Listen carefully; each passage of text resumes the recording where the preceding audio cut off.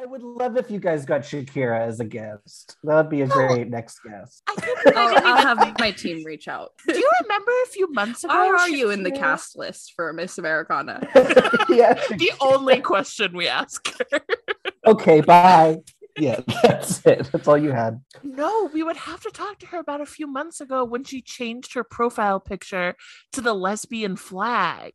Oh, I missed that. It was like... Wait, I did not see that. It was one of the first Gaylor things that I ever posted about on the Gaylor Reddit. I was like, okay, I know this isn't Taylor related. Oh, so that's why she's in the... because she's a lesbian. That's why she's in the Miss Americana cast list. They all come running. It's adding up. She changed her profile picture to the lesbian flag and then released a single, and the single album art was the lesbian flag. A bunch of lesbians on Twitter were like, what are you saying? And it was never addressed. That's literally Taylor putting out Lover.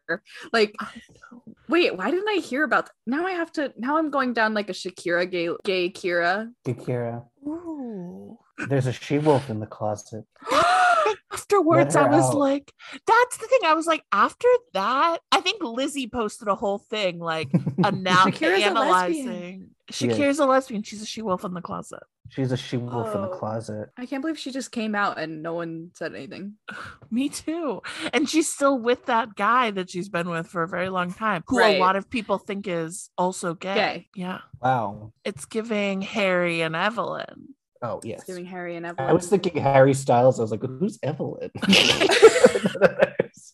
Hello, everyone, and welcome back to The Archers.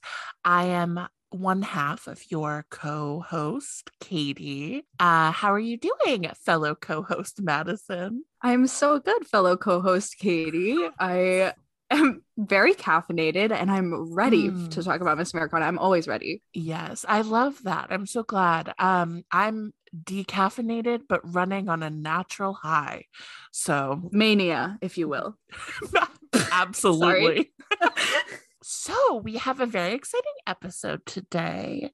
We're going to be discussing the documentary on its 2-year anniversary, Miss Americana. And we're going to be discussing this with film scholar Sean Donovan. Sean, thank you so much for joining us today. Hello, Katie and Madison. Thank you so much for having me here. I know I'm an outsider here in the land of the Archers, but I feel right at home all the same. I feel very blissfully welcomed. Oh, that's wonderful. You're very much welcomed. Yeah. We're so happy to have you and your knowledge and your expertise to add to our discussion today. Yeah. So a little bit about Sean. What's your story? What are you all about? What's my story? Yeah, so I am a scholar in training, I guess you'd say. I'm a doctoral candidate at the University of Michigan, specializing in LGBTQ media studies. I'm writing a dissertation about queer media and nostalgia in particular, about what are the stakes of queer people imagining their pasts through film, TV, and online media.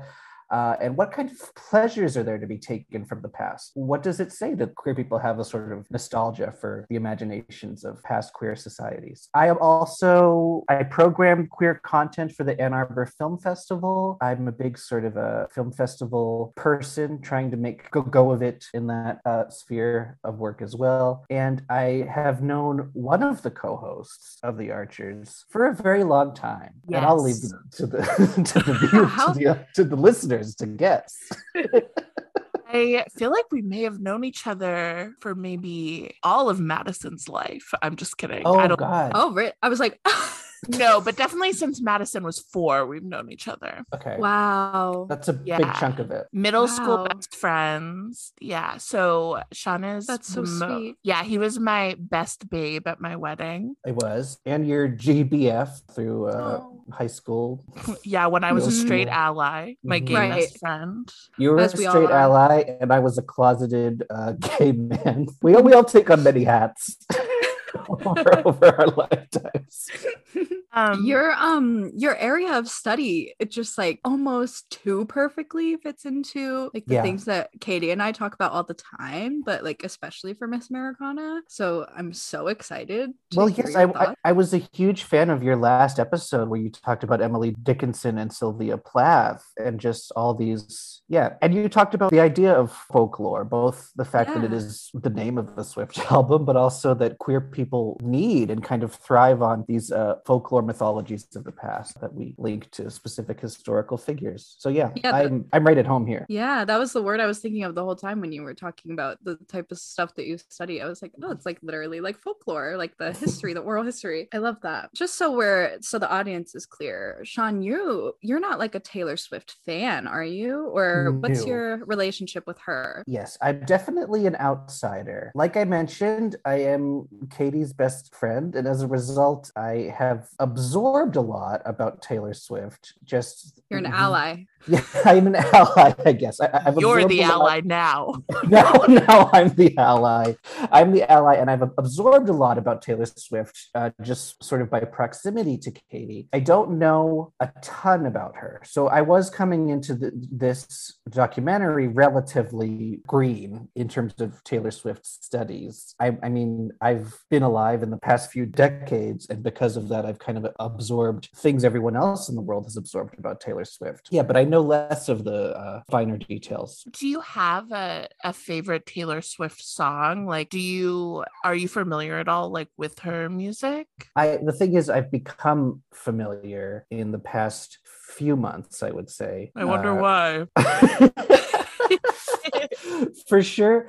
My favorite song is, and I feel like this is probably not a very fun selection, but my favorite song is absolutely the 10-minute version of All Too Well. I saw her perform that on Saturday Night Live, which was fantastic, and it's become a staple of my rotation in my car. I have a playlist of songs entitled Autumn, because back in September, I was looking for songs that could bring alive the season. Here we are in January, and I haven't migrated to a winter playlist. I just kind of kept that one alive. Just forever autumn. Yeah. Exactly. What an autumn girl, just like Taylor. I will say the impression I had kind of Taylor Swift, I saw her as sort of an over-enthusiastic theater kid. Like if I had to put a like sort of cliche upon her. And I think a lot of that was her appearance in the motion picture Cats, and particularly the lead up to Cats, where I was really invested in all the advertising work where she talked about rehearsing at what she called cat school and the whole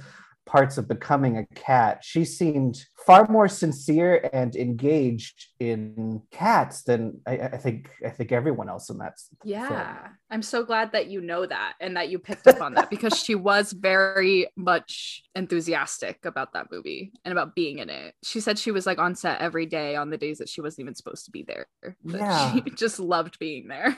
God bless. Like, really like I don't know, just living in the moment of that kind of cheesy musical theater vibe that Cats is bringing, where like, as opposed to other people in that film, like it feels like at times you can see right through to the souls of James Corden and Rebel Wilson, and they would rather be anywhere else in the world while they're trying to film that film.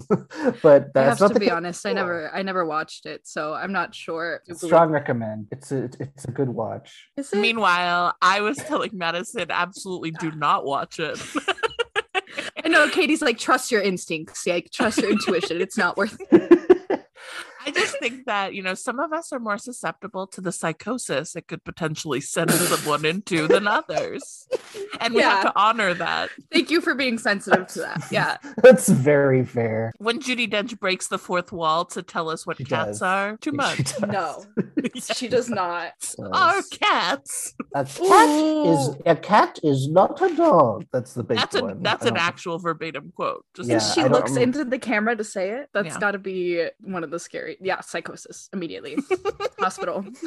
I don't think I will be watching that, but I do love reading people's reviews of that movie because it's insane. Yeah, sure is. There's so many Sure opinions about it. So you're not really like a Taylor fan, but you're in proximity to her because we all are forced to be. That's valid. In pop culture. Yeah. I love that you love the All Too Well 10-minute version, that you can recognize how good that is. Yeah, I'm curious. I have a friend in my life who I don't know if she listens to the podcast, but she's also a fan of Taylor Swift. And when I mentioned that I really enjoyed the 10-minute version of All Too Well, her response was, well, I mean, pretty much anyone can recognize that that's a fantastic song.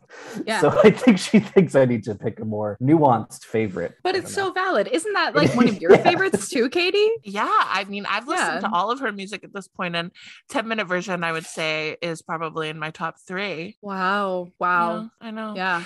Oh God, just those last 3 minutes. I wish I could just listen to that part. So you saw her as like a flamboyant, like enthusiastic theater kid, but did you ever Sincere consider too is the her word. being queer Sincere. at all, other than like Katie's influence? Sure. Yeah, sure. If I'm bracketing off Katie's influence, I will say no, I really didn't. I guess I had certainly like passively absorbed this image of her. For a long time, I've been invested in the idea of like queer celebrities, closeted celebrities, and secret relationships. So I think most of me is just primed to see any sort of paparazzi relationship as completely fake.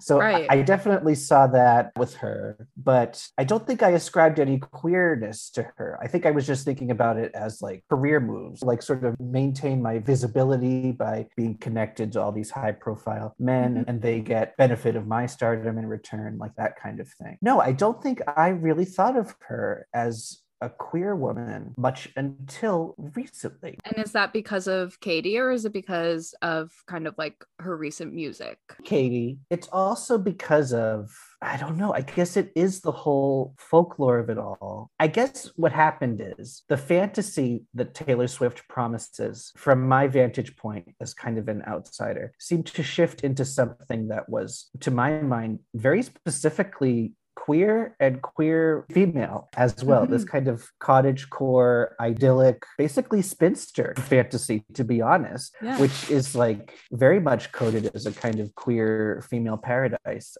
So as soon as that happened, I knew something was changing. The cottagecore sapphic aesthetic. Yeah, totally. I feel like even if you don't listen to her music and you see kind of her themes and everything, you can still pick up on the fact that it's like cottagecore, which is very closely related to queer women. Yeah, and then it makes it poetic because you're looking at her past and all these men that she's been associated with, and you do get the sense like, oh, this was a corporate industrial machine that was trying to handle Taylor and control her queerness, the queerness of someone who's dysfunctional in terms of the kind of straight female celebrity that is desired by the music industry. And then suddenly, yeah, I totally understand why the theories and communities kind of grow like wildfire, because it is this beautiful sort of queer blossoming of Taylor's world that has become apparent in the past few years for someone like me specifically. I guess my question for you is, how long has there been a kind of active Gaylor community? Like, how long does this go back? Yeah, that's a great question. I know that it really began, and Katie, you can correct me if you know of more information, around 2009 or 2010, maybe, when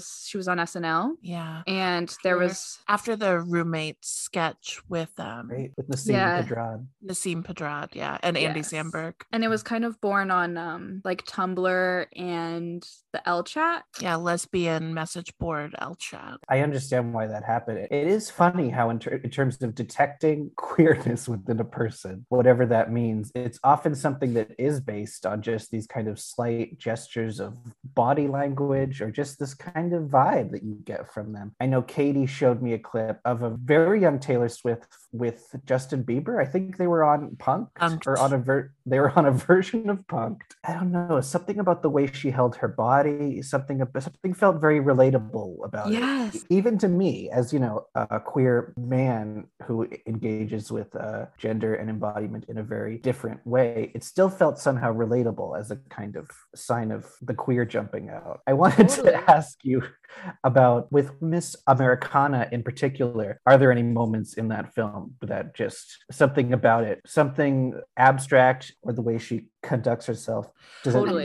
Is there a moment that suggests queer to you? Yeah. So many. I don't mean Madison, just jump in. But like the main ones I think that I and we and the kind of Gaylor community cling to are all the shots of her recording herself writing her music. Like she always is so like in slouchy sweatshirts and like cozy clothes, and she's always just like sitting in such a comfortable way, like very much the female gaze, you know. And just she has like a comfort with herself alone that resonates so much with queerness, because it's like she's recording herself for posterity's sake, but she's not recording herself for men to find desirable to consume. Sure. And there's just something so inherently queer about that, of course. Yeah, there's when she wrote the song King of My Heart, there's a video of her and like her phone's just like on the floor and she's just like sitting on the floor on a pillow, and like she's like man spreading,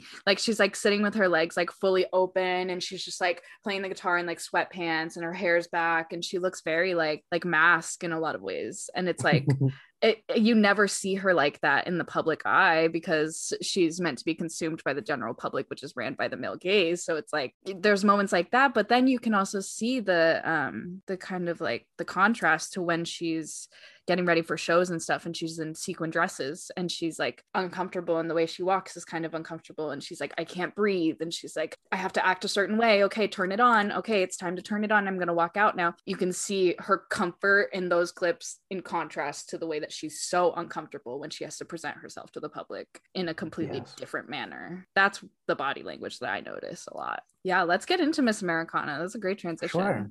Okay, so for context, the main Gaylor interpretation of Miss Americana that you'll hear a lot of people subscribing to is that it was originally supposed to be her coming out movie. And the lore around that is that there's so many hours of footage that was not used, not just raw footage that wasn't used, but the original cut of the movie, the director Lana Wilson has said was much, much longer, and they cut like 90 minutes of it out. It was over 2 hours, I believe. I did not know that, but I think it absolutely reads in the film itself. Something about it feels incredibly brisk and like somewhat fast-paced. It's not very long. You do get the sense that something is missing here. Something's been kind of cut out, left on the cutting room floor. You know, it's tough to say that in some ways because she's already so raw and vulnerable in moments of this film. Like it definitely doesn't feel like something with a corporate polish to kind of hide who Taylor Swift is. But yeah, something feels like it might be missing at the same time. That was something our viewers wanted to actually ask you, is like, did you feel like it was unfinished? Did you feel like there were parts missing? So it's good to get that feedback that you were like, it felt brisk. I wrote in my notes, it feels like whiplash at times because it jumps from so many different things so quickly with no transition or explanation or commentary. It's just news clips explaining her career. Yes, the news clips especially kind of feel like just this very fast-paced way of trying to get you up to pace with Taylor Swift. I would wonder if those were a late addition to the film, and if the original intention was something sort of more low-key, just invested in being at Taylor's side the entire time. I don't know, maybe they felt the story needed a greater perspective on her entire career, or they needed some kind of context for people to really understand it. So all that stuff. But yeah, I think it's really interesting to me that your listeners asked that, because it does feel like sort of two separate instincts that the film is following. Yeah, one that wants to be this very down to earth, just fly on the wall view of Taylor Swift, and the other that is was attempting to provide a kind of official account for the history books of the Taylor Swift moment. Yeah. Totally. I love that you said that because it does feel like that to me too. It feels like she knows that this is going to be an account and like a benchmark in her career, and that she wants to be able to look back on it and say, this was the full story, or at least the full story that the public was seeing. Was this film released with an album or anything in particular like that? It was released, I would say, less than 6 months after her Lover album. So it was released January 2020, and Lover came out in sometime 2019. I feel like it was August 2019. That's what I'm thinking. Yeah. You Need to Come Down, of course, premiered June 2019 for Pride Month. And on April 26th, whatever Lesbian Visibility Day is, that's when she dropped Me, the single Me. Out now on Lesbian Visibility Day. But I think the full album didn't come out until late summer. The movie was originally supposed to be called Delicate, I heard someone say. I don't know how true that is. I don't know where that information came from. Lana Wilson, so that's partially true. Lana Wilson said the original name they had in their heads was a line from Delicate. Is it cool that I said all that? Which is a line from her previous album, Reputation, a song on that called Delicate. Delicate, I mean, without getting into Reputation, because that would be a whole 4 hours, is a lot of people think of it as like one of her first coming out songs, and really like it talking about the queer experience and being queer and how delicate it is to be queer in the... It's on Lil Nas's Pride playlist. Yeah, and Miss Americana is also a part of a title from the album that came out right before this documentary. So on the Lover album, there's a song called Miss Americana and the Heartbreak Prince, and yeah, and that song, the explanation that Swifties give it is that it's about her quote unquote coming out as a Democrat in Miss Americana. And because one of the lines in the song is, we're so sad we paint the town blue, and everyone's like, oh, she's a Democrat, she's spreading the Democratic word. But the song to me feels more sad, and it's more about bearding Miss Americana and the Heartbreak Prince. If you heard we're so sad we paint the town blue, would your immediate instinct be, oh, she's talking about putting Hillary Clinton posters up around town? I mean, that's everyone's favorite thing to do when they're sad. Right? Just go out and put up some Democratic flyers. No, that's a very strange, because it's a lovely kind of saying, we're so sad we paint the town blue, and it would never, I think, make sense as an endorsement of the Democratic Party, just because it sounds like she's sad about the Democratic Party, which is not the vibe. She has plenty of reasons to be sad about the Democratic Party, but that's not the vibe I got from Miss Americana. Right. Very much. She's very excited about the Democratic Party. She's very excited, and she hates Marsha Blackburn. Yeah. Yes. Yeah.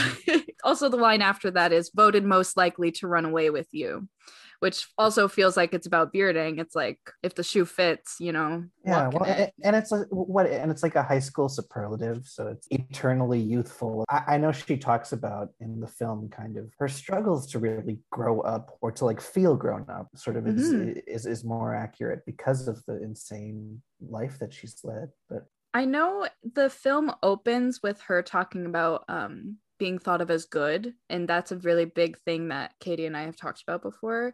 So I'd love to hear kind of just your initial reaction to the film opening up like that, and what you were thinking the film was going to be from there. Because she says, I had a need to be thought of as good. It was all I wrote about. It was all I wanted. Those pats on the head were all I lived for. That crushed me, and I was not expecting to get so much of a sad hit off of this film. In a lot of ways, I didn't really know what I was in for, but that I found that deeply sad. This whole, that she's been chasing this good girl image and feeling imprisoned by it in different ways as well. No, yeah, she talks about good, and she also talks about happiness a lot, and the two felt sort of linked to me. Like, I found it kind of heartbreaking in a weird way. The flashback of her opening a guitar as I believe a Christmas present, and her reaction was like, "I'm so happy." She really punched those three words, and Yeah. to me it sounded like someone who has often said they're unhappy and is now saying, "I'm so happy" as a way to maybe get their parents off their back, Oh my or God. to shut down a kind of emotional conversation. Or Sean, I have been thinking about that clip so much the past few days since I watched the film. That's been replaying in my head, the "I'm so happy." And it's like, you guys can stop now. I'm happy. I got my guitar. exactly. Like you said, to get your parents off your back and just kind of like, you can leave me alone now. I found something that makes me happy that you And can then help me that's pursue. Yeah, and that moment gets kind of echoed. I think just a few scenes later on, she's leaving a concert and she says, "I'm so happy." First, she says, "I'm so happy," and then she kind of corrects to everyone there was so They were happy. so happy. They were They so were happy. so happy to watch it. Right. I think for Taylor, being a good girl is about being happy, or is about Mhm. performing happiness and showcasing happiness, even when it's not true. Another thing I found interesting that I didn't notice until this recent time that I watched it, after that clip where she's in the car and she's like, "They were all so happy, whatever." And it does sound very sad the way she says it. But then she walks into the hotel that she's like staying at. She walks into the hotel room and there's a giant bouquet of white roses sitting in the room, like a giant bouquet with a little card in front of it. And she kind of walks into the room and it's right there. And she walks over to the side and just like stares at it, and then it switches scenes. And I always wonder maybe who got those roses for her, if it, because artists, like maybe it was just someone being like, "Good job at your show," like I'm sure she gets flowers all the time, but it was like this giant bouquet of white roses. I don't know if that was supposed to mean something. Wow, that's a great detail. I mean, because it is like, oof. A lot about the film makes becoming a celebrity seem so horrifying and emotionally Mhm. turbulent. And I think that is one of the things. Yeah, the idea that getting flowers maybe becomes such a regular occurrence that any kind of feeling or intensity or motivation that could be attached to that as a gesture, you kind of stop being able to feel it. It just becomes something kind of, "Oh, there's some flowers in the room." Right, because it's not this giant stadium cheering for you. It's just a bouquet of flowers. It's not thousands of people like screaming your name. I thought it was very brave of her to admit that. I know at some point she like says quite honestly, like, "We got into this line of work because we wanted people to like us." Yes, we wanted people to clap for us. Yeah, which musicians, actors, people don't like to admit that. When I first watched the film, that was kind of what made me like her again, I guess. I was like, wow, the fact that she has the self-awareness to admit that, when I've never heard another artist, celebrity, singer, anyone admit that. And that's so true. That takes a level of self-awareness and vulnerability to admit. She kind of goes into like after that whole scene where she finishes the show, she's like, "Those pats on the head and the approval was a catalyst for a lot of psychological paths that I went down, and they were not all beneficial." And what an interesting choice of words to say, psychological paths. Like, what does that mean? Yeah, psychological paths. To me, I mean, I think that she's trying to tell us that she has mental illness without actually like having to say that she is mentally ill, or that she's neurodivergent in some way. That's another thing that kind of an adjacent community to Gaylor's, there's a neurodivergent community that really sees, her potentially being on the autism spectrum and having autism or being autistic in some way. Yeah, I mean, that's just so fascinating to me because I mean, I can't speak on that as a holistic person. I can speak to it as being mentally ill and seeing like, oh, of course she's been depressed. Of course she's had depression and felt overwhelmed. And yes, psychological pats almost sounds like someone who's gotten to a point where they're aware that like, I'm getting this certain amount of like positive brain feelings, like this certain amount of feelings of validation and pleasantness from like this a high experience. Yeah, I'm on a high, but it's not going to last forever. It's just a pat. It's just something that I'm like, eventually it's going to wear off. Yeah, she makes it sound like genuinely like she's an addict. Like if you switch the context of all of this to being about like drugs, those little hits of approval, like I lived for that. Like I waited for the next time that I could get a bit of approval from the public or from my team. Or she goes into being like, I can't change what's going to happen to me, but I can control what I write. That's what she says after talking about her psychological paths. So I think she found kind of that outlet and that ability to be like, I can't say this with my own words directly to the general public because then I won't get the pats on the head that I want. But if I write it into music, then I get pats on the head because they acknowledge that as like impressive. And I mean, that's a great argument for the, detective work of the entire Gaylor world, because it does suggest like, dig deeper, look around. There's stuff happening in this music that is the only outlet I feel like I have now that I really have control of. Exactly. I mean, that's her biggest thing. She's always telling her fans to dig deeper into my lyrics. She was saying on Jimmy Fallon, the release of Red Taylor's version, she said, I started with my very first album uppercasing some letters to form out secret meanings in the lyric booklet of my albums, because for the explicit reason to make people read the lyrics and analyze the lyric. So she has incorporated secret messages that she wants her fans to read into for the entirety of her career. And that can't be overstated, I don't think, because any sort of interpretation that someone's doing, she is not only welcoming it, but setting it up, encouraging it, demanding it. Pleading for it.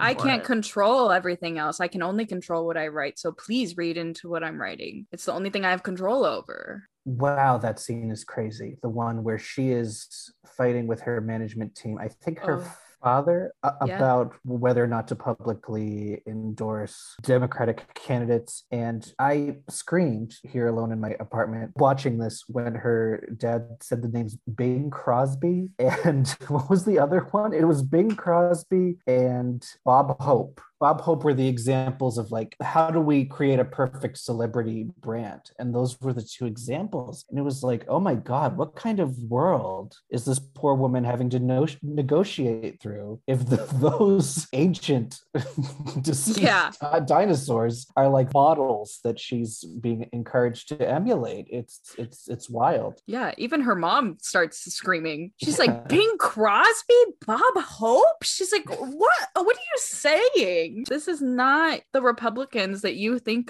they are, and this is not the world that you have built for me to live in. Like, that scene is crazy, and it always shocks me because we hear about all these like hundreds of hours of footage that were not included, and I'm like, if they're showing us this and this is so incredibly intense and heartbreaking, then what else are we not seeing? Even the clip of her like crying at one point, and she's like, it just gets so loud and we don't know what she's crying about. There's no context given to that scene at all, where she's talking, I think, to her mom and her team again, but it's in a different setting, and it just makes you wonder, like, if they're willing to put that in and make her team look bad in that scene, I can't imagine what worse conversations have gone on. It's so interesting. It really is. I mean, I think the documentary does kind of an ironic thing where, let's see, how do I want to put this? I feel like there's irony at the center of the movie, and it's that we see the growing epiphany Taylor Swift seems to be having is like, wow, I need to get the fuck away from all of this stuff. I need to find like a more private kind of life, a private way of knowing myself. And she's telling us that in a very public way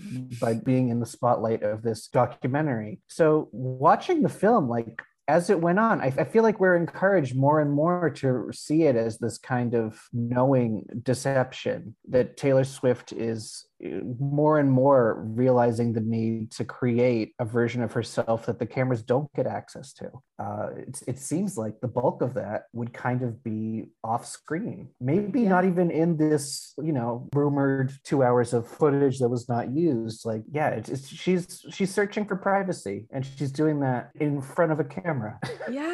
in a very ironic and strange way. So speaking of privacy in front of the camera, what do you think about the 45 seconds of Joe Alwyn and everything surrounding her relationship, falling in love, specifically falling in love with someone out of the public eye, as she says, and then have it be actor Joe Alwyn? that she's referring to. We see just Joe's back, right? Like we don't even see his face really. We He's see it wearing for a baseball cap, so it's kind of shielded, but like we do see them hugging. But the clips that are like clearly recorded by Taylor, we don't see anyone. We see a shadow. We see Taylor. Yeah, we see a hand. Yeah. Then we see, then it's kind of like a non sequitur, you know, you could argue a non sequitur, to Joe Alwyn in a baseball cap hugging Taylor after a show. Yeah, wow. It is like it almost reads as if the relationship between Taylor Swift and Joe Alwyn is some kind of weird relationship. It does feel like, yeah, the mere moments that he is in this film are like the morsels to give to, I don't know, to the industry, to her fans that have a lot invested on her being straight. Here's some proof that I am engaged in heterosexual acts. Just enough for you to believe it. The hug seemed warm. You know, it didn't seem coerced or anything. It seemed like they're people who generally like each other. Yeah. And I was going to talk about that with body language too. She does seem comfortable, like in that scene with him, but it is interesting the way that they just hug and then they kind of just walk and his arms just around her. And that's kind of it. There's never... It's also interesting because when she's talking about this person that she fell in love with and everything, she never says his name. She never even says he. She just says, I was falling in love with someone who had a very perfect, grounded life, and it was all in private. But then it cuts to a scene of them in public behind the stage. So that was something the viewers had asked to discuss too, is like, well, if it's so private, why are you're showing it though? So this private relationship you're talking about is not the one that you're showing. Yeah, you know, when it was introduced with that voiceover, I was kind of doubting myself for a moment. I was like, oh, was there some other person before Joe Alwyn?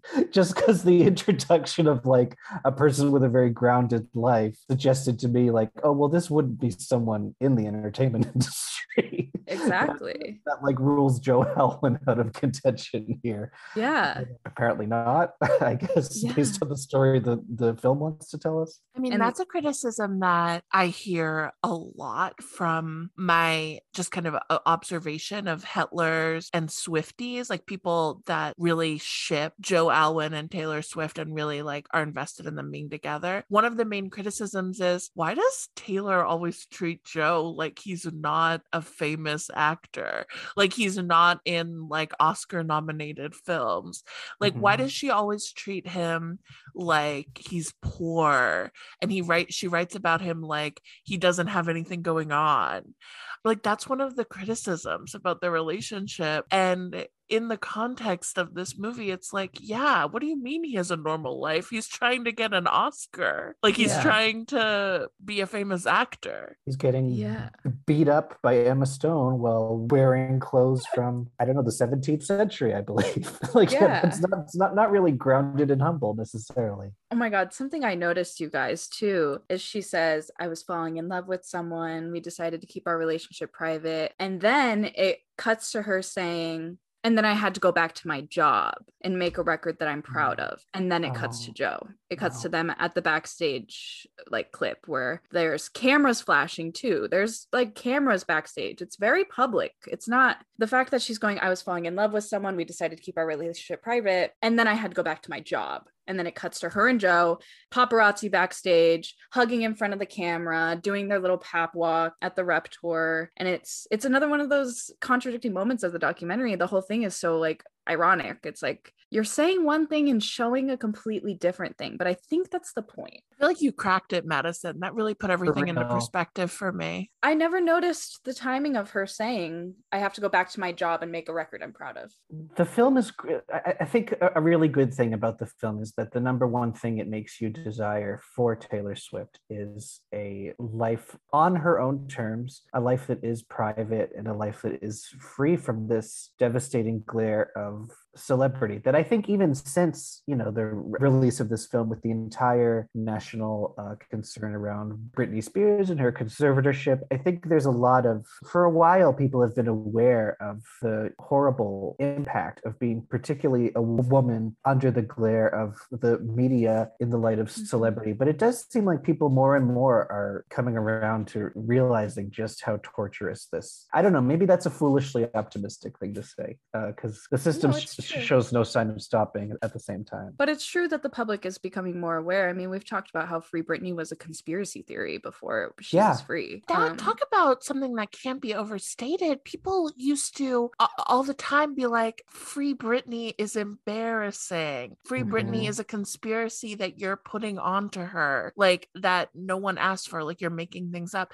And now it's to say that it's universally accepted. It's like a true. It's just true. Yeah, it's just true. I mean, yeah. So I feel like it's not naive for you to say that or optimistic. I do think things are shifting in a way. I mean, I have to, for self-preservation's sake, think that things are shifting. It has to at some point. If the general public is now aware that Britney Spears was under a abusive conservatorship for 13 years, like that changes everything. That changes everyone's subconscious, the way that they see celebrities in the media, no matter if they agree or disagree or think it's severe or not. What was the name of the person that made the famous Leave Britney Alone YouTube video? Yes, Chris Crocker. Chris Crocker. Okay, so Chris Crocker was the butt of a joke for so long. Yes. Literally like a screaming gay person being like, leave Britney alone. Who are we but screaming gay people about Taylor Swift? Yeah. Like, I really believe that too. Like, after the Times documentary of Britney came out, everyone was like, Chris Crocker was right. We should have listened to Chris Crocker. And I'm like, listen to screaming gays. Yes. Listen to the screaming gays. Listen to the screaming gays. Have you talked about Colton Haynes on the podcast at all? Katie brought him up, actually. I think in our folklore episode 3. We talked about that, and Elvira as well. Yeah, I mean, if your listeners have not read it, I mean, I feel like Colton Haynes' article that he wrote in Vulture really is doing the Lord's work of like very clearly like naming and pointing out, here are all the ways I was pressured into closeting myself. Here's the actively abusive environment I was in. Yeah, how he was basically heavily encouraged to fake a relationship with Lauren Conrad. We think this is a thing of the past, but it really is not. And that's the problem that I face with a lot of Hitlers. It's like, why wouldn't she come out though? It's not the 19th century, and it's, of course, it's straight people saying this. So it's like, it is though. Hollywood very much lives in the generation of Bob Hope and Bing Crosby. So I wanted to bring up how people say it was supposed to be a coming out movie. I'm not sure if I believe that or not, but in the context of if I did believe it, it kind of would make sense considering around the time that her Lover album came out, so late 2019 was when the Masters heist happened, and Scooter Braun bought her masters and everything, and she was like betrayed by that whole situation. So in that context, it would make sense for them to have to switch the movie, to switch Miss Americana to be more of like a redemption to the public of Taylor Swift, hence all of the kind of like revisiting all of her old narratives and the old things that happened in the past, because she knew she was going to re-record her albums by this point, and she knew that these narratives needed to be involved in the PR of these albums and promoting them. So talking about things like the Kanye situation and revisiting all of her different like eras in the movie and going through what all the media was saying, not even like revisiting them from her point of view, but from everyone else's, just to kind of gain back like public trust almost, and be like, hey, remember how shitty I was treated by the media and by the general public? And then later on releasing her re-records and being like, now can you please give me the recognition that I deserve without all the shitty PR narratives?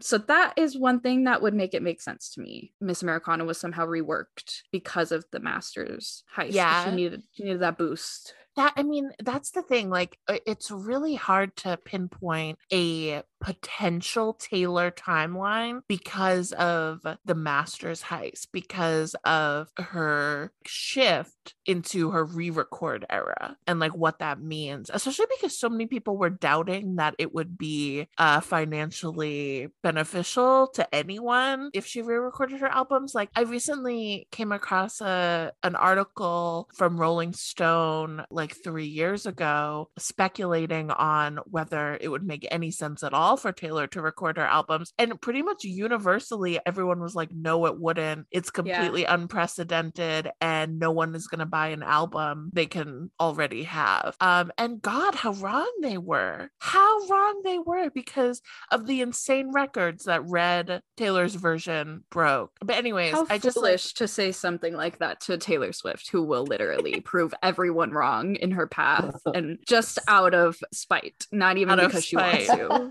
Like, but yeah, I mean, it's just so hard to think of like a parallel universe where this didn't happen, because the past 2 years really have been marked by when that was going to occur. I mean, what a weird world in general, the fact that the pandemic happened and then we got Folklore Evermore. That would have never happened without it. So it is really, really weird to think about what the world would look like, what Taylor's world would look like if things were just a little different. I mean, I'm assuming Sean doesn't know this. There was this AT&T like series that was released when she was making her Reputation album, and it was all videos from her iPhone that she recorded while she was making the album. A lot of those clips were included in Miss Americana. So like kind of like the iPhone ones that were in the studio, not like the cameras following her around, were all from like 3 years prior. All of those clips were already released in like the AT&T web series thing. So it seemed even more just like unplanned and like reworked to me, because I was like, if you have all these hours and hours of footage of you making your most recent album, why are you using clips that were already released? We've already seen them. And I had no idea about this. Yeah. This is the first I'm hearing. Thank you so much for knowing that. Yeah, because it cuts from the Kanye stuff into her making Rep and Look What You Made Me Do, and like all these clips that I had already seen. Like I was like, why are you showing this again?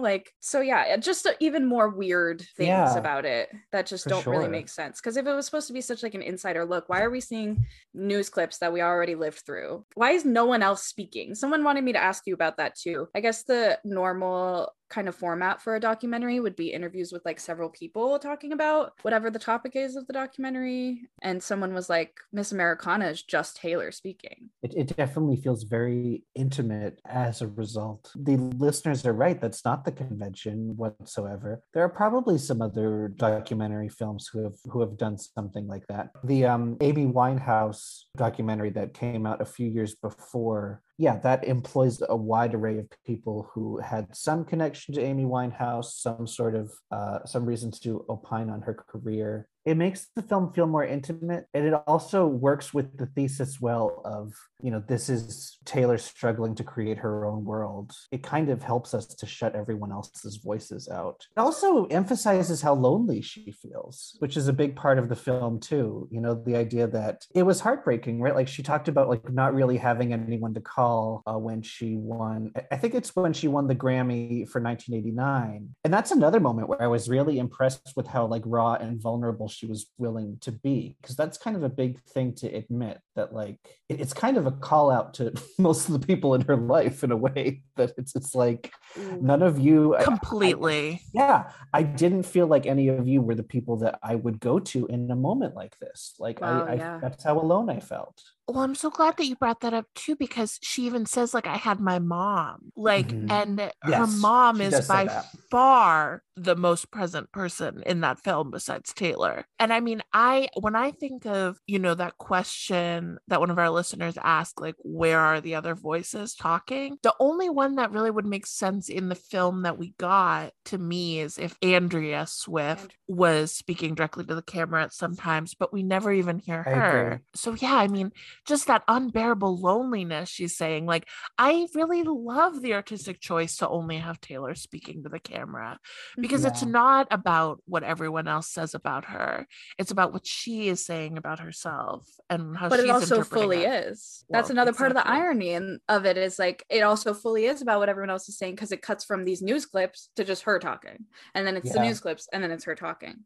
And the only time that Andrea kind of really speaks is when she's talking about when she got cancer. It was all of Taylor's struggles. And then on top of it, she's also there for her mom, the only person in her life. And she has to also be a crutch for her in a lot of ways. That scene was really interesting that they chose to include Andrea kind of taking over and talking about her cancer diagnosis and everything, and Taylor was just like, yes mom, we know you had cancer, like da da da. And I know she was kidding, but it felt like she was exhausted, you know. Another thing that I've had to deal with amidst all of this is, yes, your cancer. Another reason I felt like that moment made such an impact in the context of the film, it was also the introduction of Andrea's Great Dane. I don't remember the name of the Great Dane, this huge, clumsy, chaotic, beautiful animal.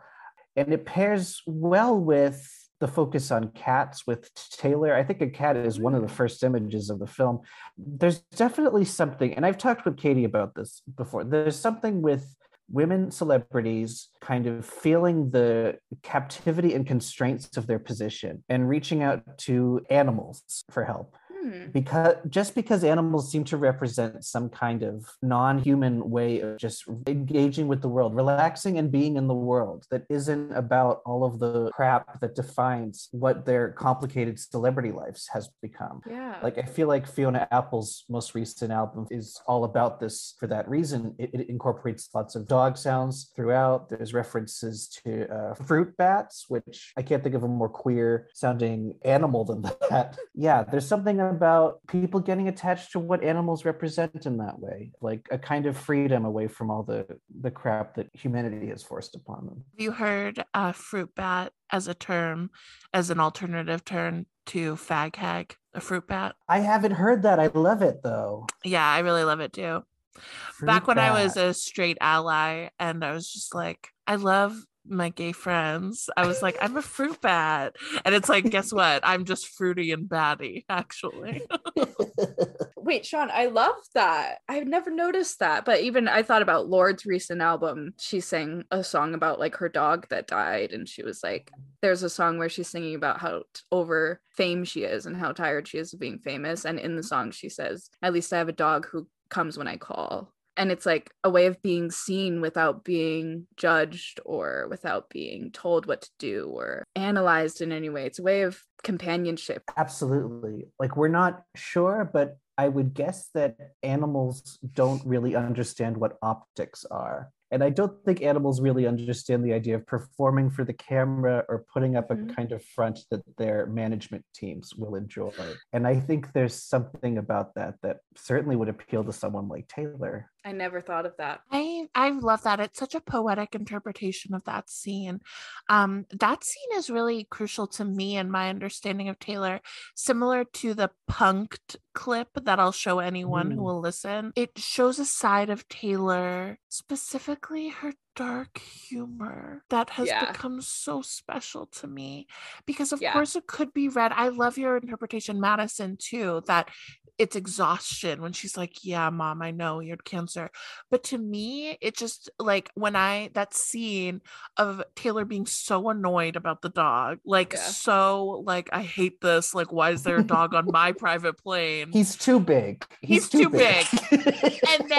and like she's like super annoyed, and then her mom's like, yeah, he was my cancer dog. Taylor's like, okay, we get it mom, like I'm sorry you had cancer. She literally says like, sorry you had cancer. And I love that. Like I love how funny Taylor is, like in a real way. It's such a real representation of her dark humor. That's a great point. I just feel like it's rooted in something deeper, I guess, like exhaustion. Well, what all is these dark things humor? Can be true. Yeah. Thank you. Exactly. What is dark humor but a way to articulate, cope, a way to cope? Like that's why I identify so much with someone when they have dark humor. I'm like, oh, you have something dark inside you. Oh, you've been through shit. Yeah, like we can relate to each other.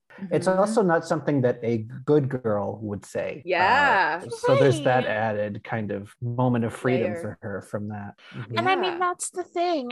A lot of the candid moments you get from Taylor, even when she was a kid, aren't of her being a good girl. They're her being a little bratty. They're her being a little entitled, a little rough around the edges. If anything, that kind of reiterates to us that she has had to try to be a good girl. And that trying and sometimes falling short is critical to who she is. And her well-being. You know, you talked about shame in the most recent episode that I listened to, like the idea that if so many of Taylor's songs are about shame, and like where is that coming from for this, you know, at one point very young girl to be writing so much about shame, and how you attributed that to, you know, feelings of queer sexuality, confusion, not knowing one's place in the world. Watching this documentary, I also kind of wondered if all child stars have some sort of shame, like if they end up feeling kind of monstrous, you know, just because their lives are so unusual. They live such a strange, like mangled version of what childhood is. They think about, you know, presenting themselves to crowds so early on, and like, you know, big smiles and like perfect kind of presentation. That could be a place for a lot of the shame in her music too. Just That's the a great idea point. of having to grow up this way. Right. And presenting this image that so many other young people your age are looking up to. And you're like, that's not even really, really, truly who I am all the time. Or that does come with the sense get to of live shame. it. Like she's saying, like she's promoting an image of like here's the fantasy of being a happy young preteen girl, and it's something that she never even got to live because she was too busy supporting the fantasy of it. I think it's such a choice for the song and the movie to be Miss Americana and the Heartbreak Prince, not Miss Americana and Mr. Americana. Obviously that wouldn't work because Jesus, can you imagine? Goes from London. But like, you know, like why is she not the princess to his prince? Why is she Miss Americana, an independent thing, and he's Heartbreak Prince? Heartbreak Prince, yes. Heartbreak Prince, cool. Also isn't a great name to give your partner. No. That's really what I dive into in my Miss Americana and the Heartbreak of Being a Good Girl PowerPoint, because I really am like stuck on the interpretation of the song as being about high school superlatives, rumors, and like the idea that the entertainment industry and the world that Taylor lives in is as catty and unpredictable and cruel as a high school, like an imaginary high school. Yeah. And like what those labels mean, Miss Americana and the Heartbreak Prince, are like superlatives or taunts that like her classmates gives her, that aren't based in reality. And totally connecting to New Romantics and her, which is like the most queer anthem in the world, Sean. Like it's genuinely, she's singing about Stonewall in the song. She's like, I could build a castle out of all the bricks they threw at me. It's one of my favorite. It's talk about top 3 favorite Taylor songs. I feel like New Romantics is frequently ricochets between 1 and 2 of my favorite Taylor songs. But in the song, she says, "Honey, life is just a classroom. Life is just a classroom." And she's like, this is why I'm getting bullied in this fake classroom school scenario, because I'm queer. I'm not like them. And in Miss Americana, she just rolls with that narrative so many years later. That song came out with 1989. So it's like so many years later, she's still comparing her career and Hollywood to being like a school with like catty high school drama and rumors. And I'm completely obsessed that you named that, Madison. I love that song, obviously, and I never have put those two together so clearly in my mind. Yeah. I mean, such a nightmare to be like, the idea that your life is, that you are interpreting life as school for the rest of your life. I mean, I want to talk. I'm in grad school.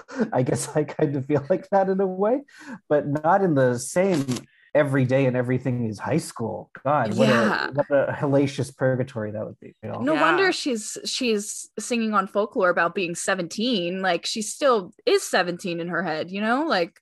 That's so true. And she says it at the end of Miss Americana. You know, she repeats back that idea that you are the age that you became famous at. That you became famous and you stop growing. And I mean, that's exactly right. That's why she's still writing about her world as if she were a high schooler, because that's when she became famous, when she was in high school. Yeah. And not to mention in August, she's like, will you call when you're back at school? Obviously, it's the whole high school narrative and folklore to connect to that. But it reminds me, I'm like, if you had a partner that was like famous as well and like had to go off and work or something, it's like, will you call when you're back at this weird school function where you're going to go be named Miss Americana? Like, you know what I mean? Yeah. I think the most vulnerable parts of the movie are the sexual assault case and her talking about her struggles with eating and like her eating disorder and body image. So I would love to know your thoughts on that, Sean. Just kind of not your thoughts, but just kind of your initial feelings to it. Of course. I mean, yeah, for those, I guess I did feel like I did want more context from the film, but I just lacked the context. Were these things that people already knew about prior to the release of the film or not? Mm-mm. They didn't. Okay. So that is pretty huge. That's really huge to release that in this kind of a way. And yeah, I thought she was incredibly brave in the way she spoke about both. I thought, do you believe the documentary almost invites us to think of like the sexual harassment case as a kind of gateway for her into larger political advocacy? Do you think that's true, or do you think that's just a narrative the film is inviting us to believe in? I'm glad you brought that up because I thought Me of that. too. What a palatable story that she was just this privileged girl that never had to think about politics, never had to worry about things being bad for her until one time something bad happened to her. And then that was her one moment that made her open up to how bad things were. I mean, that's an extremely palatable story. And one of the biggest criticisms of Taylor among all of her fans in the Gaylor community across worlds is that she only seems to care about things that directly affect her. And I mean, that's one of the biggest arguments that she is gay, because she cares so much about queer rights. When you think about Taylor only caring about things that directly affect her. But I mean, how realistic is it that a young woman in Hollywood would only have one brush with assault? Yeah, that's what I was thinking as well. Wildly unrealistic. Mm-hmm. This just happens to be the guy that like sued her for defamation. Well, and it happened to be on camera, right? I mean, that's a big part of it too, that like they could pinpoint a photo where this assault happened. And I mean, the fact, when you think about it being a random radio DJ who, you know, assaulted Taylor, and then Taylor was able to, at the time, go to his boss because he was not in a, like, she was in a bigger position of power structurally, and being like, he assaulted me, and then being like, oh my God, you're fired. I can't believe you assaulted Taylor Swift. You know, obviously I'm projecting what actually happened. It might have been way more complicated than that, but that we never heard about that happening. It was only because he sued her for defamation of character and like losing his job that Taylor was called to this. Think about how many times people that were in bigger positions of power than her could have taken advantage of her, could have come onto her, and we would have never heard about that because the people in bigger positions of power have the final say, not Taylor. Exactly. So if anything, like, I hope to God, for her sake, for all people's sake, like, I hope to God that was her only brush with assault. I really hope that for her, because no one deserves to have more than any brush with that. But realistically, I'm like, this probably was so cathartic for her to finally be able to articulate something that she as a woman has to deal with constantly. In terms of that being the fuel for her to come out as a Democrat, I think it's honestly, it's kind of an absurd like cop out to me, because making sexual assault something that is either Democratic or Republican already seems very counterintuitive. So that bothered me a lot, actually. Yes, sure. Absolutely. I'm like, why is sexual assault something that pushes you into politics? That's not a political thing. No, that's not a political topic. That's not a topic up for debate. That's not a topic that's left or right. That's a topic of humans treating each other like humans. And so for her to be like, this is what kind of led me to want to speak out, something is like so changed since the trial and this and that. I hope to God that's not the reason that she wanted to say that she's a Democrat. I hope to God that that was not the only reason. I think it was just an easy reason in the film. Like you said, Sean, it was just something palatable. Well, that's what. But it did kind of piss me off. Yeah. Yeah. Oh yeah. It adds another layer of pain to the film that like she has these two traumas that she's living with, with sexual assault, with her eating disorder.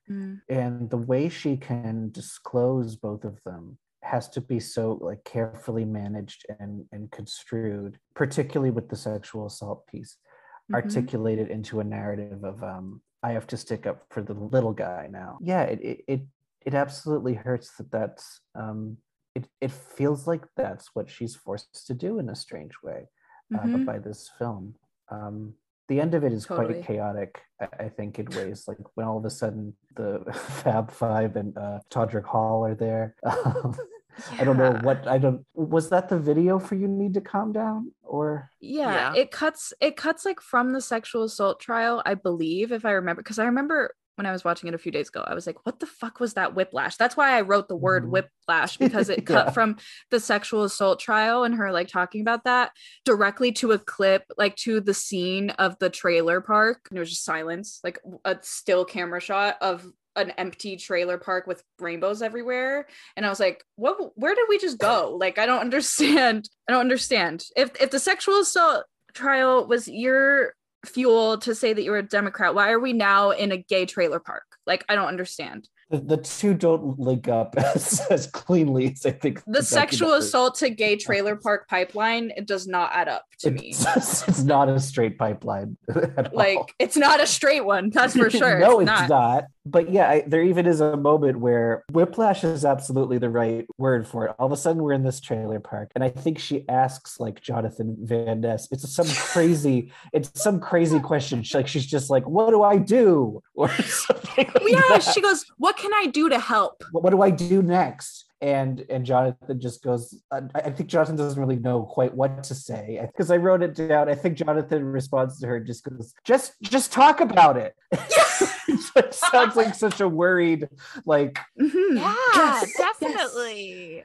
I was questioning the tone of the movie at that point, where part of me was like, oh, are they trying to kind of make fun of these people right now? And I think they are a little bit. Like, what? Because there's also a scene where like Taylor talks about joining the resistance, right? She like throws that off as a line. I wrote that down. I wrote that down. Her mother says that. Andrea goes, cheers to the resistance, because they're literally just posting about Marsha Blackburn. That's all it was. Oh, I love it. And then Tree's there when Andrea says that, and Tree goes, stop it. And I love it. It felt very warm. Is Taylor's publicist, by the way, Sean. Oh, the red-haired lady that was with her on the couch. She is storied in the Gaylor community, because a common joke is the idea that we're on Tree Payne's hit list. All the Gaylors. Tree Payne. And there was recently. Oh, do you want to know some real tea? Some I really do. Tea? That's why I'm here. Okay, in 2012. Tree Payne, this is before Tree Payne was hired by Taylor Swift for her publicist. In 2012, Tree Payne had a nice day at the gun club and decided to have a photo of herself holding a gun at the gun club, posted about this on Twitter. So in 2012, there's a photo and the caption says, just another day at the gun club. And Gaylors, being how we are, aka insufferable and amazing detectives, took not a screenshot of this tweet, but retweeted this, quote, retweeted it, and said, basically just started going off. And this was like a week or so ago. And captions were like, I mentioned how fruity Taylor's lyrics were at a secret session, and Tree called me aside, and then there was a gunshot, but I'm sure it was nothing. It was unrelated. I'm sure it was unrelated. And I took a screenshot of it and sent it to Madison, and I was like, it sounds like she's heard the podcast. No, yeah. Tree's practicing. Tree's a regular Dick Cheney over there. to the gun range and then something happens. Exactly. But anyway, so that was from 2012. Because of all the Gaylors retweeting it, Tree Payne deleted the tweet, which means that she knows about Gaylor. Like, we already knew that, of course, because she's a publicist, so of course she sees what people write about Taylor. But for her to be interacting, actively deleting something, I hate being reminded that she knows who we are. I have chills. How much do you think she knows? Like, do you think she just saw everything? You think everything? I could see a world where she just saw that this was like newly popular, and she was like, "Oh, it's kind of, I shouldn't have this out," and just deletes. But no, Tree knows everything. Tree knows the Gaylors. Tree knows everything. I don't know Tree, obviously. But they frame her to be a very supportive person to Taylor, and that Tree's very much like down for what Taylor is down for. She's just looking out for her in the sense of like, this is what could potentially happen by you doing this. So I appreciate that aspect of the documentary. Mm-hmm. Is she a giving Tree? Rest under my branches. Rest under my shade. I mean, shade never made anybody just gay. The shade from the tree. The shade from tree. Never made anyone. Hold on. Let me get my red lines to make a chart somewhere around. Exactly. The red if I flip my camera around my board. It's all connected. To me, the question is always going to be, unless we get some answer, I can't imagine that we ever will, like, how much does Taylor have control over the colleagues and her staff? Like, is Tree hired primarily by like her family, her company? Does Taylor have the ultimate veto in something? I mean, we all, I think, like to think that Taylor has the ultimate say. You know, if she doesn't like how Tree is as a publicist, she would fire her. I mean, I would love to think that that's true, but again, it's like, how do we really know? You know, I bet it's mostly true, but yeah, there is a little part that is unknowable, and that's unfortunate. But yeah, I would like to think at this point that if there's someone she truly doesn't want around in her entourage, that's something they could make happen. I mean, we know her dad has not been around lately. Her dad has not been around, so maybe maybe she didn't want him around anymore business wise, and she had the power to say that. Yeah, I mean, he wasn't even on camera for the scenes that he was in. When Taylor goes to 1 second. Yeah, you see, like, this, he's in it. I feel like he's in it less than Joelle would even. Yeah, like on camera. I mean, when Taylor goes to his house, you don't see him. When she's talking, the cameras are just facing her and her mom, and Scott is like, like a shrouded figure. It's just so weird. It's made even more weird by, we've described it already, but the way that her mom feels like the second most important character in the film, it really kind of amplifies that as an absence here. I was wondering, like, is this a case where Taylor's father is always like the man behind the curtain, and that's why we're not seeing him, or is it that she doesn't want him around? It's made me wonder that too. Me too. That's kind of the main thing that I wonder, because I mean, Scott Swift was on the board of Big Machine Records. He was like aware of Taylor's masters being sold. And he had stock, he had money tied up in it. He was on that side of it. But yeah, I think Taylor does project a little bit of kind of like how she always talks about she had this fantasy of love when she was growing up and like what it was supposed to be. I think it's like also what she wanted her parents to be, obviously, and how she hoped that would turn out. And she gets a lot of it like from them, like her singing and Speak Now about like, we got bills to pay and like we're gonna move into our own place and we're gonna do this and that. Like, it just sounds like she's emulating her parents' story and being like, and that's what I'm gonna do next because that's what we were supposed to do. And even I Bet You Think About Me. When kitchen table bills. Kitchen table bills. No, it wasn't a mansion. Girly. It wasn't a mansion. It was just a giant 2-story house on like a 10-acre farm with like a spiral staircase. No, I'm just kidding. Not spiral staircase. But like, Well, come on, girly. There is a brief scene where I think they're in the house that her parents own now, or like now in terms of time. I was like, what is this Napoleonic estate? Yes. It's like Marie Antoinette, the Sofia Coppola version. I mean, I hate that line, and I bet you think about me. I always like scream it because it is so funny to me. Like, no, it wasn't a mansion. It wasn't a mansion. And it's like, It's babe, so it was a satirical. mansion. I promise you that's a mansion. And to me, I'm just like, oh, this is probably another bait and switch on Taylor. Her saying, like, it wasn't a mansion. It's like, oh, she's lying. Mm-hmm. She's lying, and that's something we can prove that she's lying about. And that's a great Easter egg for the whole song being a lie, basically. Yeah. And it's like the same thing in Endgame when she's like, here's the truth from my red lips. And then in the video, she's not wearing red lipstick at all. All the shit I'm writing about most of the time, I'm lying about in some way or fabricating. Like, exactly. To fit the narrative that you all have. She's very crafty, isn't she? Ooh, very she crafty. is. That's a great word. Mm-hmm. One more thing that I wrote down quite a bit of notes about that I kind of forgot about actually about Miss Americana was when she was filming the Me music video with Brendan Urie. And yes, she, first of all, she laid it all out exactly like what she wanted it to look like. And then it even showed how she did it exactly how she laid it out. And then when she's actually on the music video, seems really down. And all of it is just clips of her putting herself down. Yes. Being like, I wrote all of the quotes down that she said that I thought were self-deprecating. She said, I always look mad. I have a slappable face. I look like I'm plotting. I look like a walrus. I keep looking down because I'm afraid and it shows. I do think that there's a better version of me that isn't this.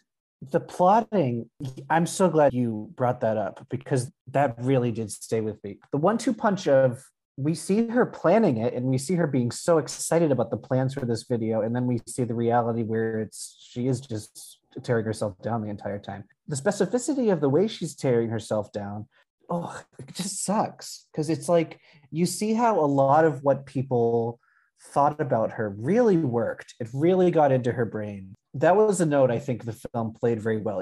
It emphasized how the two things people thought about Taylor Swift in this kind of time period were that she's calculated and she's fake. Mm-hmm. And it repeats that over and over again. And that's what she's looking for when she watches back the footage of that video. She's like, what is she plotting? What is she hiding? And it's like, this poor woman has just been completely, like, society told her what to be paranoid about in a very, like, literal way, not just in the abstract ways that society tells us all what to be paranoid about. Yeah. Society said, you, Taylor, you are calculated and fake. Yeah. And she received that message and can't stop seeing it everywhere she looks. It's really sad. And for a video that is so about like, you'll never find another like me, I'm so special and unique and amazing and like this and that, like I have my flaws, but I'm still me. And then meanwhile, behind the scenes, she's just like looking at the clips back and she's like, why do I look like that? I don't like this version of me. And it's like, it's another one of the contrast things that we see in the film of like her being so excited for the video. And then once it's actually happening, she realizes like the reality sinks in of like, people are going to see this and not like it. So you bringing up that, her speculating on what the music video will be like scene. I'm glad you brought us there because that is the main takeaway from a Gaylor perspective of the film is when she's listing all of the things that make me. And she says cats, what does unicorns, she say? rainbows, glitter. And then she says Western gay pride, boots. country Western boots, gay pride, all the things that make me. And saying that in front of a pansexual person. The only time she felt comfortable saying something like that in the film. The only time that she uses we or me or like ownership over gay or queerness is when she's in front of another queer person. So just out of context of everything else in that film, what do you think about that? And then in context of everything else in the film, what do you think about that? Yes, I'm glad we got here. This is, I guess, the other thing I knew about Taylor Swift before this journey is I certainly knew the music video for You Need to Calm Down and the entirety of that song. And I reacted to it quite negatively when I first heard it and saw the video, as many people did. So did me and And Madison. Yeah. yeah. And because the video, to watch it, totally does look like this kind of weird, diluted, fake version of pride that isn't actually in solidarity with queer people or is just a vague kind of marketing strategy.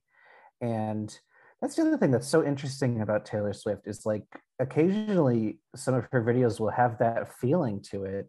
But then if you think this is actually a queer person putting on that feeling of that performance of fake pride, like that's quite a crazy thing that is very unique to the particular 2022 moment we're in right now. It's like so meta. It really is. It's like, yeah, it's strange. But so yeah, just hearing it in the context of Miss Americana, where she says the things that make me me, it does have a different ring to it all of a sudden. It's yeah, it kind of points at the big questions of what does Taylor want that the film has kind of kept vague for a lot of its running time. Taylor wants privacy, she wants some sort of life out of the glare, but what does she want her day-to-day to be like? What kind of partner does she desire for herself? And I feel like, yeah, when she said the things that make me me and included gay pride, it did feel a bit like a slip. It reminded me of the moment where this is an important scene in the film to me. She's like having dinner alone with a friend in her very like well-appointed home. It feels very lonely though, because the house is huge and like it's just it feels very cavernous. And they're talking about their friends having babies, and the best Taylor can do to sort of contextualize that for herself is to compare it to a Tamagotchi. And I found that very sort of, I was like, oh, look at this queer orphan lost in space, just kind of trying to find something to tether herself to a heterosexual timeline. And the best she could do is a vintage toy, because that's the best means she has a really understanding or grasping on to what straight goals are supposed to be like, whatever those are. And so, yeah, it feels like that moment is echoed when she's here talking about gay pride. And it actually does feel like, oh yeah, this is her. This is the woman we've been trying to see for the entire film. There are things about her that are kind of cringy and too sincere, but she loves glitter. She loves everything that is like gay in big capital rainbow letters. She's trying to remake her life however she can. And there's something quite beautiful about that.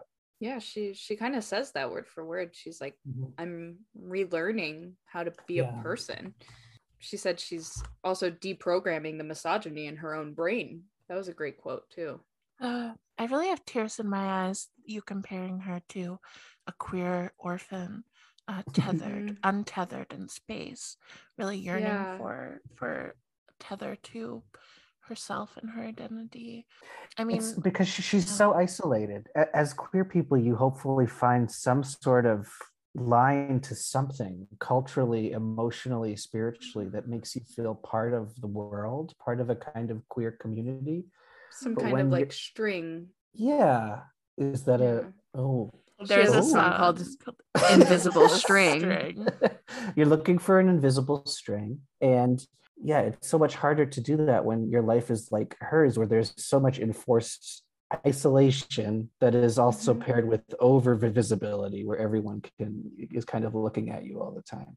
Because it also makes you wonder, it's the only friend of hers that you see too, this friend Abigail that it seems like kind of a distant friend, but it's at the same time it's a friend that was willing to come all the way out there to her house, wherever that was. And it seemed like for a gathering of just the two of them, which is also a very like, to me, that suggests a lot of intimacy and trust. You know, you don't really want to do a one-on-one with someone who is just a very loose acquaintance to you. Yeah, there's a lot about that scene that kind of sends the mind reeling. Also, that seems. Oh yes, please. Oh, please, a little scrap please of context. Please, mummy. a little thing that's very, very, very interesting about the I Had No One to Call is that she was very publicly in a relationship with Calvin Harris at the time. Right. That was And that not was after they broke up. That was smack dab in the middle of them being in a very public relationship. Is that one of the shorter ones? No, I mean, that is I her know they're not all longest that's the relationship to longest. date. Okay. Oh, no, excuse me. Joe Alwyn is her longest relationship Right. to date. But that's two. At the time, yeah. At the time, yeah. Okay. And the thing with Calvin and her is that they posted publicly a lot. Like they were very much like, Taylor was always like my boyfriend, you know, like photos of them together, like very gushy public stuff. They go on vacations, they fly to each other from Vegas to New York all the time, every week, and it was very public. And she's still like, I had no one to call, I was all alone. Yeah, it's like, Well, she's literally remembering, like from the documentary, she's remembering that time in her life and being honest and like not remembering or deciding to just give up the hoax of them being together. Well, yeah, it's like Madison brought up earlier in that moment when we see Joe Alwyn. It's that's part of the job, right? Like this kind of pairing with men is part of the celebrity. My job is to manage this celebrity that is also named Taylor Swift, and something that Taylor Swift does is she has relationships with men from time to time, so that she can write songs about it, and so people can assign the songs to the men and to the relationships. I love thinking of her that way, because as a person whose part of her job is managing a character named Taylor Swift, because how drag queen that is. How drag queen she oh my god. Thinking of it that way as her creating a mythology for herself, and how palatable that makes it. Like, I think all the time about how, when you think about, you know, how so many Swifties say, like, because this is a common thing, a lot of Swifties that you know, are Hetlers and really believe that she's straight, are committed to her being straight, say they would feel betrayed by her if she came out, because she would have been lying this whole time to them. That's and the they say that a lot, is like, I would hate her because she would have just been lying to us. I trust her word. And to me, it's like, really, like, isn't it fun to think of it as like a character? And like, isn't that fun? Like, why don't you just let a little more drama into your life? Isn't that what she's been trying to say since Blank Space, that this is a character? The Reputation tour itself looked like a drag show to me. When I first watched that, I was like, she is a character, and now I love her again, because I remember that this is a character.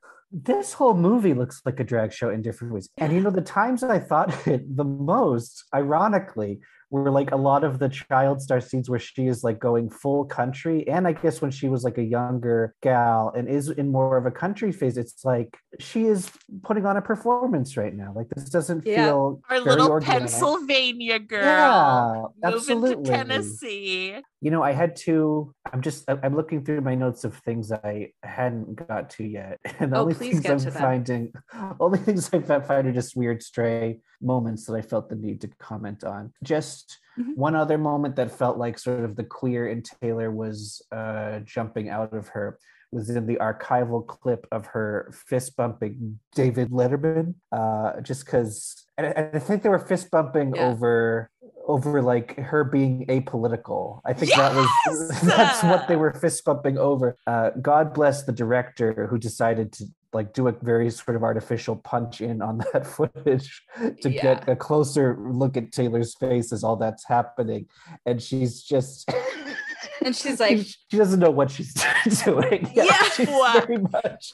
She's like, okay. I love the approval. Yeah. I'll fist bump I got a pat. I got a pat on the head. I got a pat from this weird old man.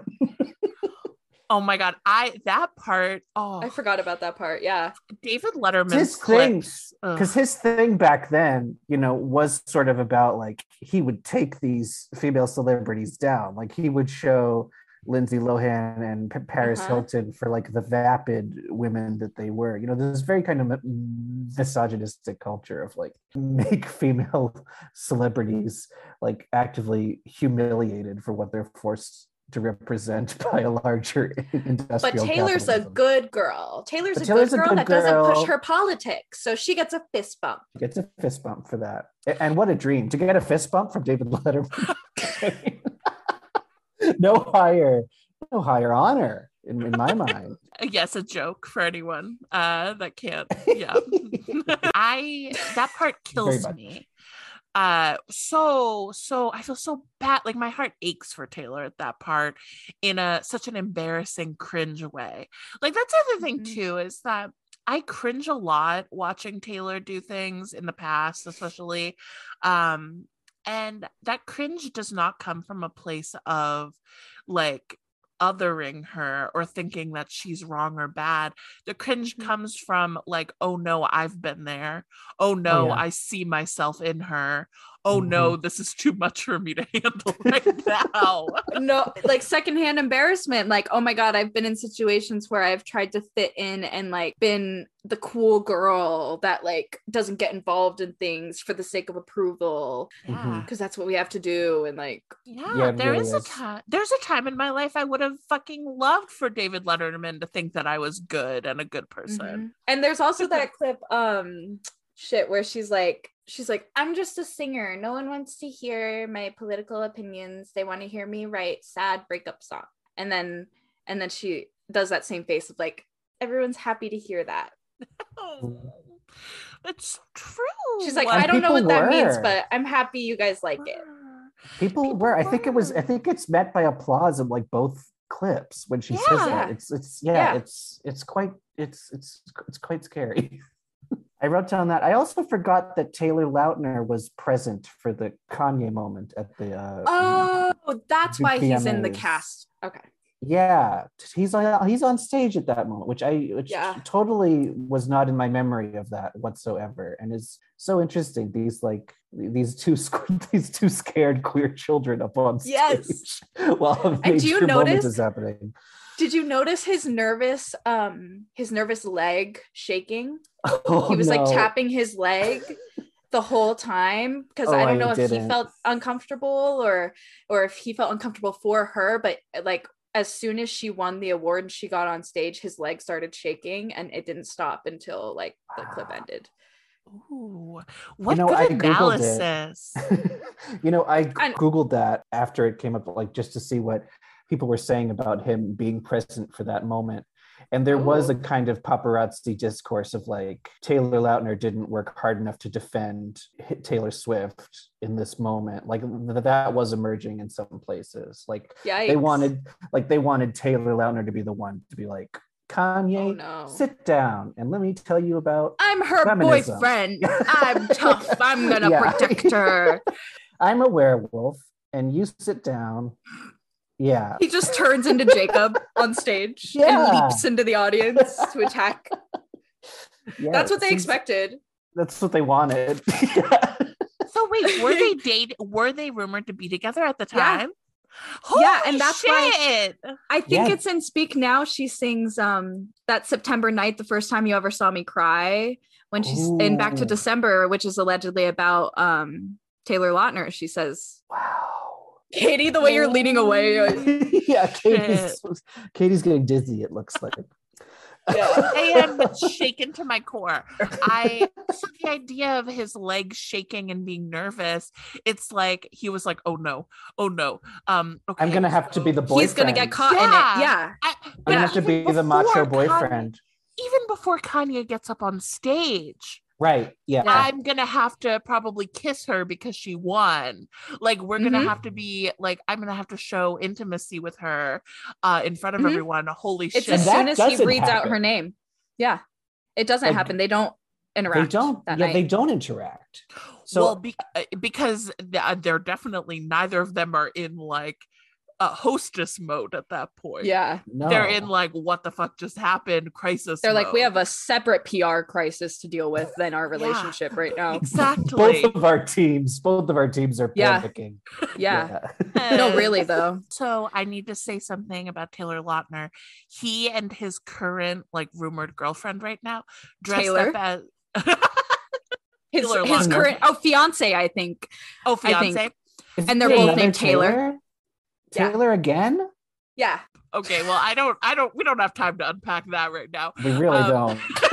Oh. That's for his therapist. Yeah, really though.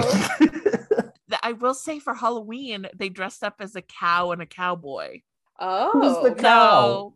I know. I think he was. I think Taylor Lautner. Sorry, I think Taylor L was the cow. And then the Taylor girlfriend L. was the cowboy? the cowboy, I think, yeah. But anyways, cowboy like me, whatever. Yeah. So this is what I'm thinking. I was gonna do the Miss Americana PowerPoint. But I'm thinking now, because it was recorded, my very first Gaylord group was recorded, I'm just gonna release that to the public. Oh. That's a good idea. It's already on YouTube, so I'll just link it and people can watch the PowerPoint there. It's good. You'll get to see me and Madison interacting for the first time ever, which is fun. No, I want to rewatch it. Yeah, I haven't.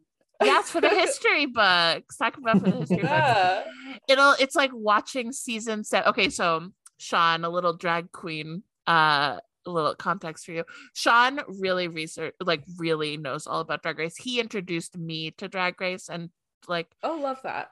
Yeah, so I'm obsessed with the idea that me and Madison are Katya and Trixie, respectively. Ooh, okay, interesting. We have the same age difference.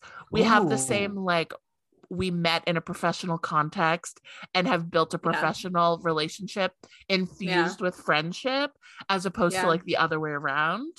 So I'm just really obsessed with that comparison. And so watching this first ever Gaylord group will be like watching season 7 of Drag Race when you see Katya and Trixie blossom. Yes, exactly. Could I do some shameless self-promotion? Please. If any of your listeners are interested in Drag Race, I published an article in an academic journal called Jump Cut that I think would be appealing to your listeners, just because it's about RuPaul's Drag Race fandom on Reddit and about like what queer people want from TV shows like RuPaul's Drag Race. Like, how do we want things like that to exist for us? Which I think is a very relevant question when we're talking about queer fans of Taylor Swift. So that's an article that is, but yeah. You send me the link. I'll post. Sure. We can post it in the description and great for it. And the thing I want to say about Drag Race, I almost never contextualize it, because in my head, if someone knows me, then it's already contextualized, but I'll say it explicitly for me and Sean's sake.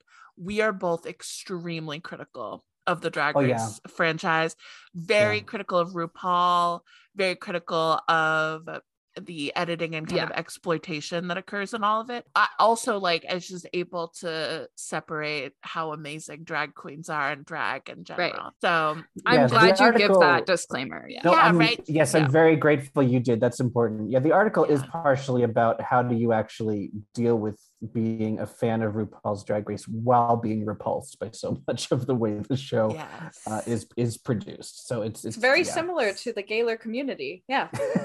Okay. How do we stay a fan of her while also feeling so cringy and so disturbed by her public image? Yeah. It's tough.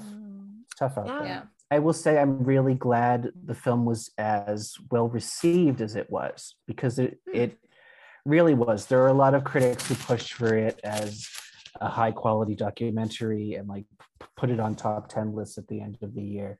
Wow. And I'm glad that they sort of lended value to it in that way, because you can easily imagine something like this kind of just disappearing without anyone talking about it except the fans of Taylor Swift. Yeah, I mean, I said it before, I was very surprised by how raw and vulnerable it was, while at the same time agreeing with your listeners that it seems like there's a lot that's been cut out or is missing. It's a really good illustration of her, though, of her and the loneliness of female celebrity being sort of trapped in this gilded cage. And thank you so much for inviting me. I mean, I had a lovely time talking with both of you. Oh my gosh, thank you for being on our little podcast and for Yeah. watching Miss Americana with like such an attention to detail. You very easily could have just threw it on in the background and like said nonsense about it. Like you could have just been like, yeah, it's Taylor Swift.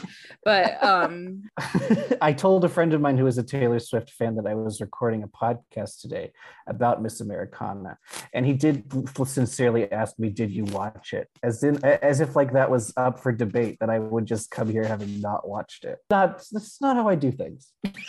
Thank God. You really brought some points. Like, I mean, Katie knows I watch Miss Americana more often than I probably a healthy amount.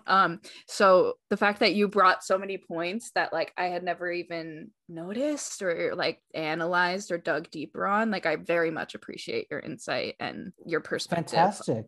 Yeah. I learned a lot from you both too. Yeah, thank you so much for coming, Sean.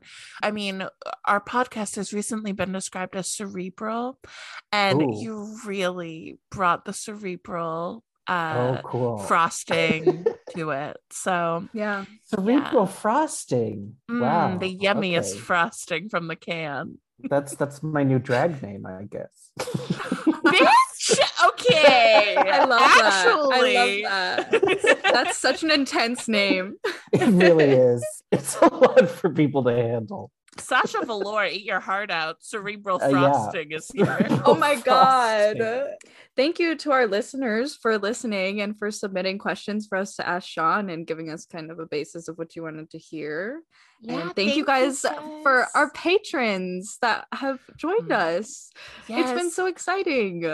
It's been thrilling. We're up to 61 patrons last time I checked. I know, really bananas. Madison's head is exploding on screen for all those of you that can't see it. R.I.P. Madison. And just kidding, knock on wood, Jesus. You're all incredible. I will say last night on the gay lore group, any of you that attended, thank you so much for attending. It was so fun. And someone did say, I really wish I could subscribe to the Patreon. I only have $2 in my bank account. And I actively was like, someone here must have a Patreon. Please share your login info with them. No, yeah, like I don't give a fuck if you guys pirate God things. No. If you really want the Patreon and you can't afford it, lurk around the page and see what people have it and exchange info. We're also planning on releasing, some episodes for free down the line at some point. They won't be part of the main feed probably just because of like gossipy sakes. We don't really want to have that in the main feed, but they'll be for free on the Patreon in a few months or whatever. The next episode we're going to be releasing is on Evermore. The Grammys were originally going to be on January 31st. They're postponed indefinitely, but we will still be celebrating our favorite Grammy-nominated album, Evermore, with a whole album. A whole episode about the album. Finally. We'll put a link for Sean's paper. Yes, I'll send that to you. Sure. We will put that in the description. Please check that out. I can't wait to read it. It does sound like really it correlates just with like queer media and like thank you, Katie. The consumption of it. Yeah. I've read it. Katie got an inside scoop. She did. Exclusive early access. She got a Sclusy. Sclusy. I want that to be my my drag name, Sclusy. Sclusy, I like it. Yeah, I like that. Yeah, Sclusy Lou. Sclusy Lou who. Yeah, yes, you got it. Yeah.